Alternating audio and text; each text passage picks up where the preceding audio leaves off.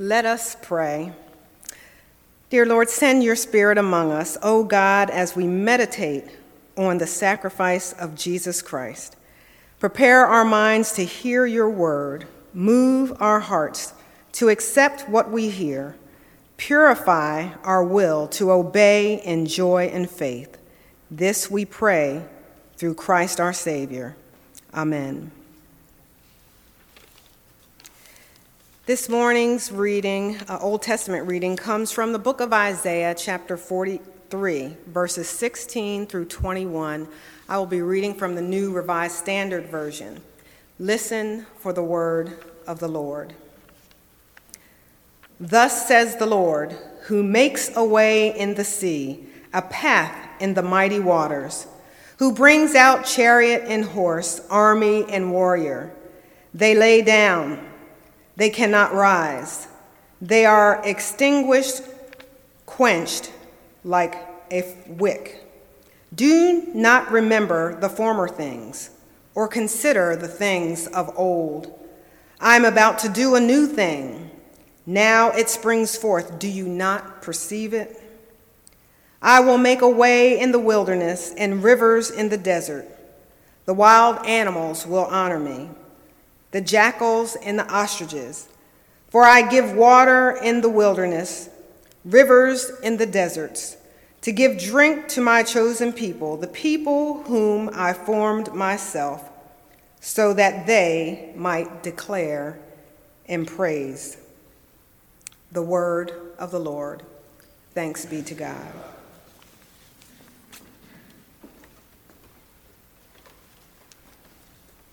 Good morning. Our gospel reading comes from John chapter 12, verses 1 through 8. Listen for the word of the Lord. 6 days before the Passover, Jesus came to Bethany, the home of Lazarus, whom he had raised from the dead. There they gave a dinner for him. Martha served, and Lazarus was one of those at the table with him.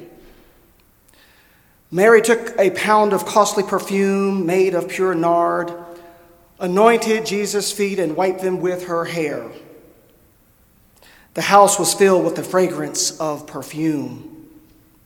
But Judas Iscariot, one of the disciples, the one who was about to betray him, said, "Why was this perfume not sold for 300 denarii and the money given to the poor?"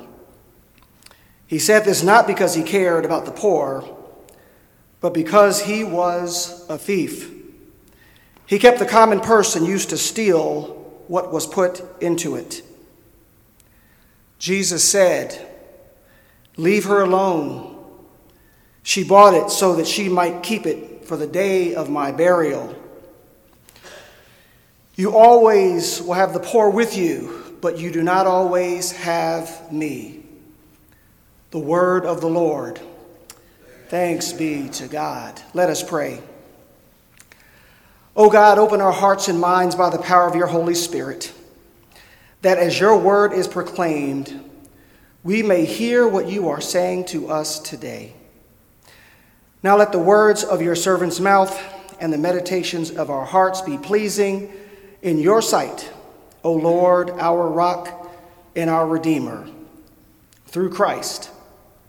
Amen. The sermon title this morning is The Fragrance of Salvation. I think we have a problem showing our thankfulness in this country. Perhaps that's why Hallmark cards became so popular. We've become a society that sends cards even when proximity is not an issue. Things have deteriorated even further.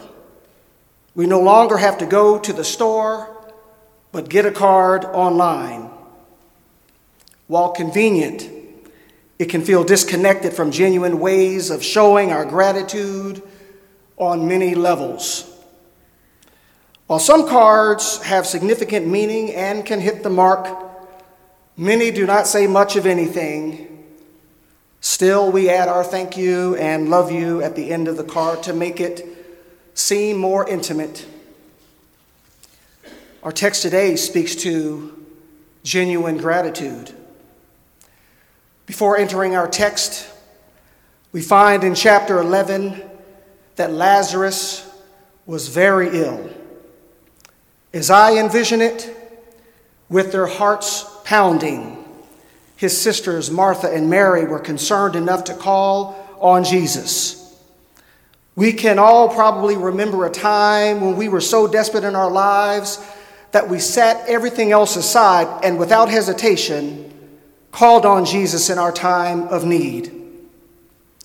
That telephone call in the middle of the night, that gentle hand on our shoulder that tells us that they need to say something important to us. Martha and Mary called on Jesus.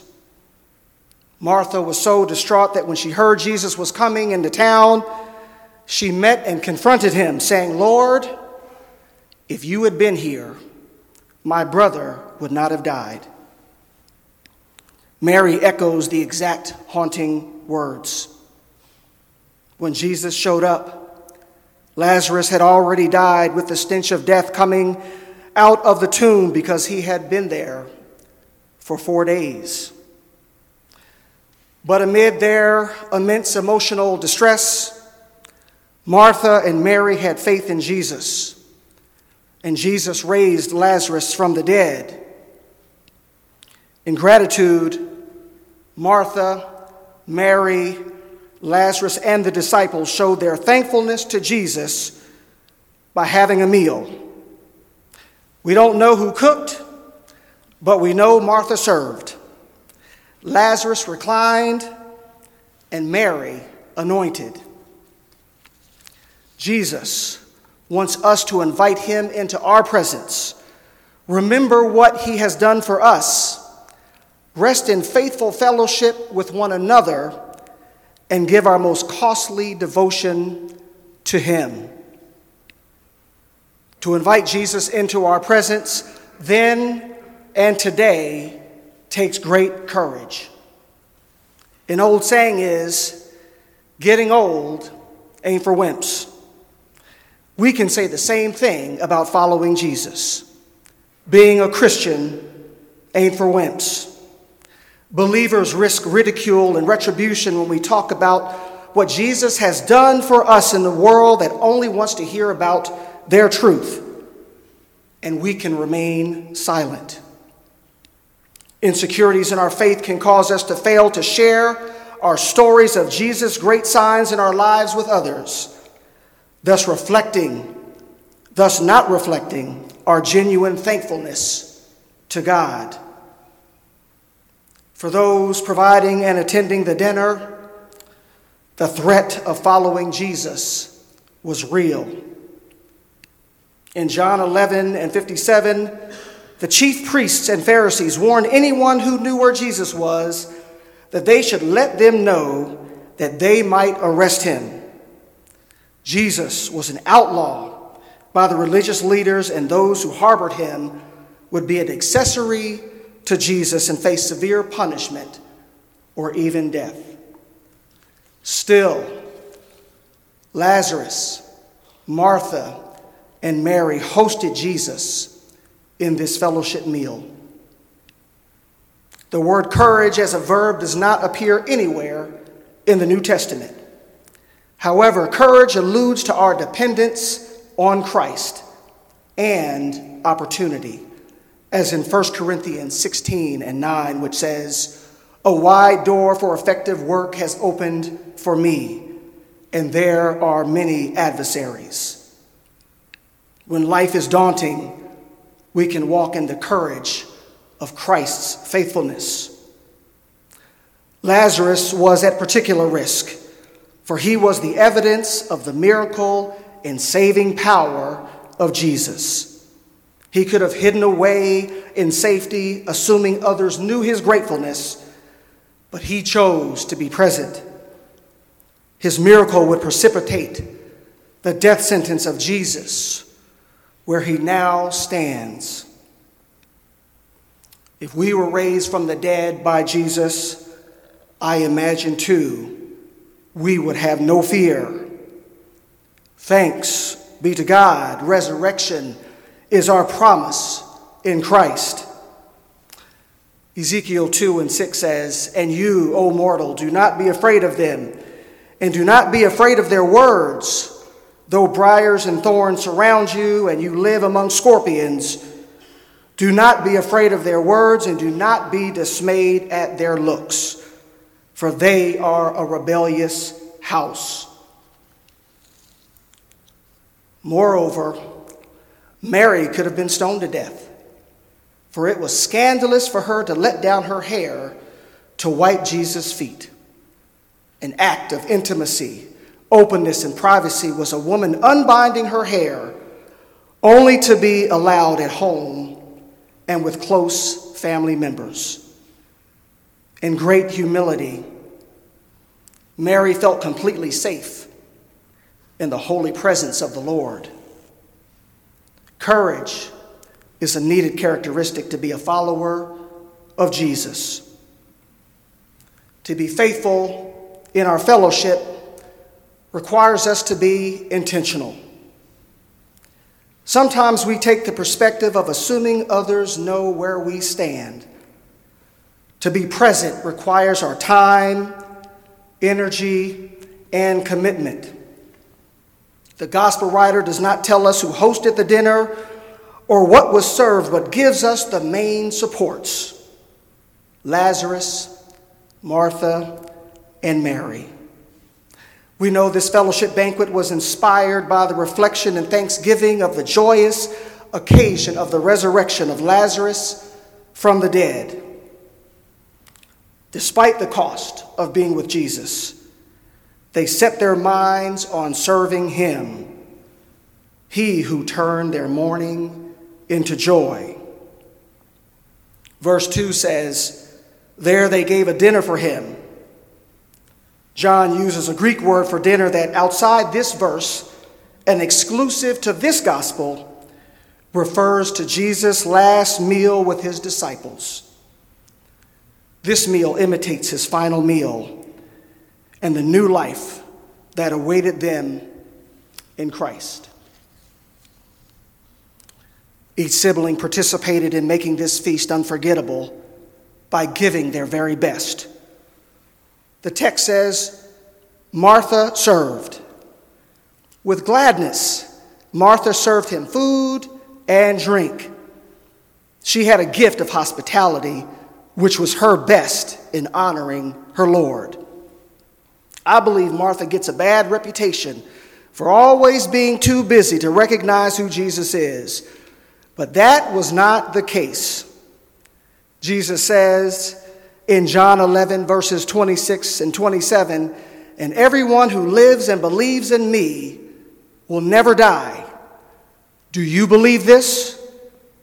Martha replied, "Yes, Lord. I believe that you are the Messiah, the Son of God, the one coming into the world." Martha knew Jesus and lived into her needed gift of service. Luke 10 and 38, Martha's character seems true to form when she welcomes Jesus into her home. We must honor the Lord with our gifts as an act of who Christ made us to be in him.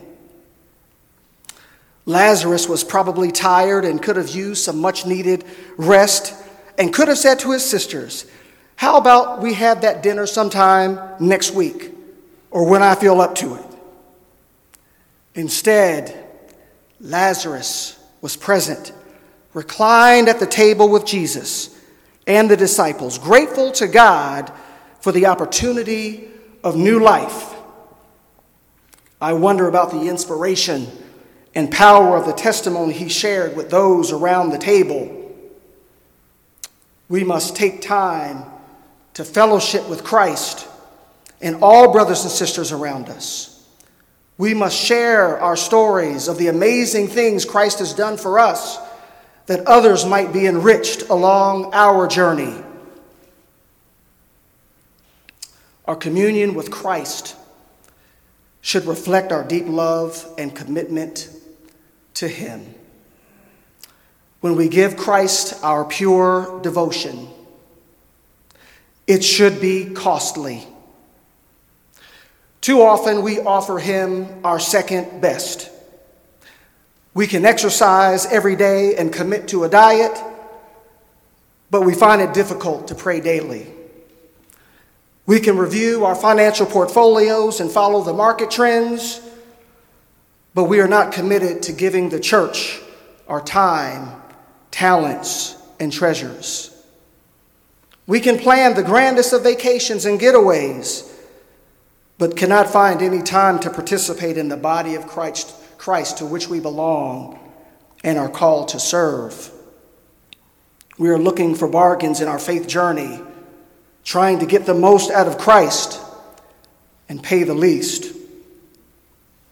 But Christ calls us into a costly devotion that reflects our love for the priceless benefit of salvation through him, something we cannot buy for ourselves or others. Costly love is the intimate giving of our very best to Jesus, not only by what we say, but by what we do. Mary took a pound of costly perfume made of pure nard and anointed Jesus' feet and wiped them with her hair. Verse 3. Nard was a thick, strong, aromatic, spiced ointment prepared from the spikenard root and stems of a plant native to the high altitudes of the Himalaya mountains in India. It was highly expensive because buyers imported it from a considerable distance. A scholar notes the best spikenard ointment was commonly imported in sealed boxes of alabaster, which were stored and opened only on exceptional occasions. It should be no surprise that Mary would have such devotion, for she sat at the Master's feet.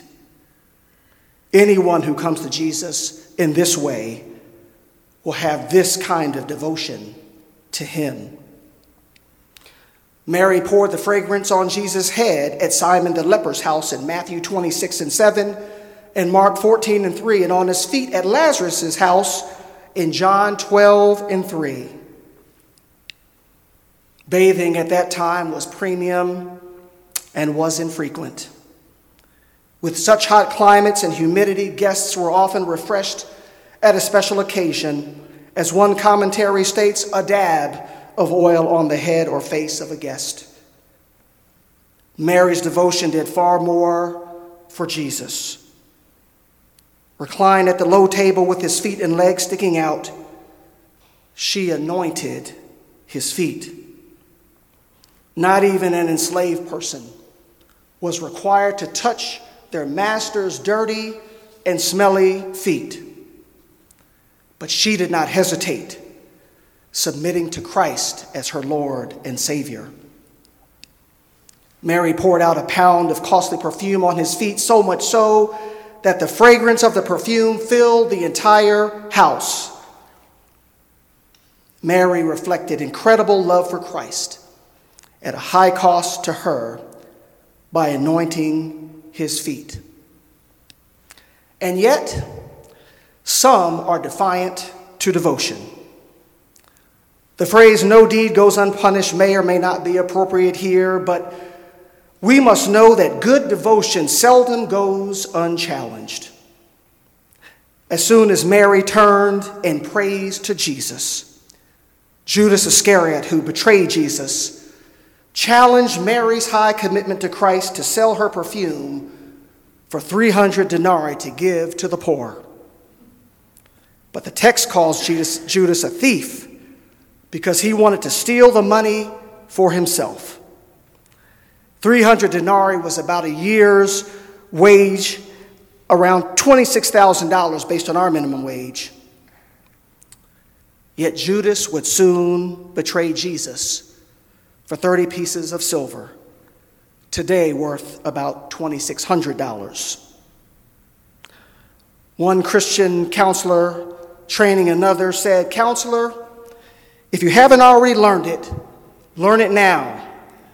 Much pious talk is but a cover-up for sin.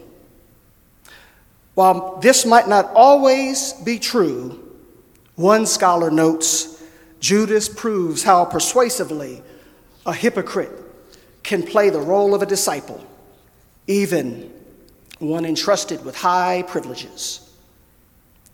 Judas did not think Jesus was so valuable as the cost of the 30 pieces of silver was only a sliver of the value of the perfume. Judas was the real beggar. People are still selling Jesus for 30 pieces of silver today.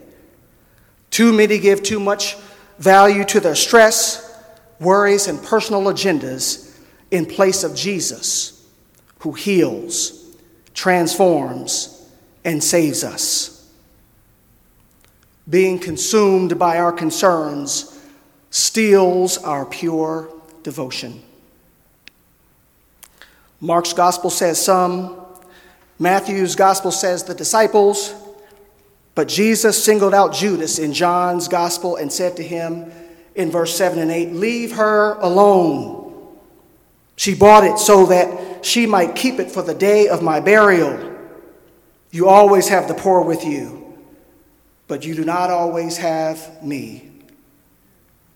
Jesus connected this thick fragrance to his death on the cross, which Mary would not have the privilege to anoint his body in the tomb, for she had already done it. At this pivotal point in the security of salvation history, we should not displace our devotion to Christ while we still ought to open our hearts and hands to the poor. Thus, the best oil, the most highly prized perfume, would only be due to what awaited Jesus: his arrest, mock trial, passion, cruel death, and his burial in the tomb, as the sweet fragrance of Mary's devotion still clung to Jesus. She was giving Jesus flowers before the funeral. Giving our costly devotion to Christ is our humble thankfulness, worship, and praise. Christ wants us to use our very best gifts to glorify him. Mary had no speaking role in the extravagance of her faithfulness, but showed us Jesus as our King whom she anointed, the King on his triumphal entry into Jerusalem, the King who triumphs in washing his disciples' feet, and the King who triumphs in dying for us on the cross. When our devotion to Christ is costly, we walk in the triumph of Christ to fill the spaces we encounter with the fragrance of salvation. 2 Corinthians 2 and 14 and 15 reminds us, "But thanks be to God, who in Christ always leads us in triumphal procession, and through us spreads in every place the fragrance that comes from knowing him. For we are the aroma of Christ to God among those who are being saved and among those who are perishing." I had a colleague who wore a lot of cologne every day. Too much for my liking, but it smelled good, and I never dared to tell him that it was too much. Every time we shook hands, the fragrance of his cologne stayed with me and on everything I touched. Wouldn't it be a blessed gift if we could leave the aroma of our faith and salvation that would linger on those we encounter? The persuasiveness of Christ's fragrance on us fills the house when we first serve Christ faithfully with our gifts with courage. Second, we must be present and share our testimonies so that those who sit at the table with us might know the healing power of Jesus. Third, we must demonstrate our most costly devotion, our intimate affection, in our priority for Jesus, that all might know the saving death of Jesus Christ on the cross at Calvary. in our costly response to our genuine thankfulness for what Christ has done for us, others will encounter the fragrance of salvation given to us by Christ. Amen. Brothers and sisters, Jesus said, "I am the light of the world. Whoever follows me will never walk in darkness, but will have the light of life." If Christ is calling you to serve him, will you come? Will you come?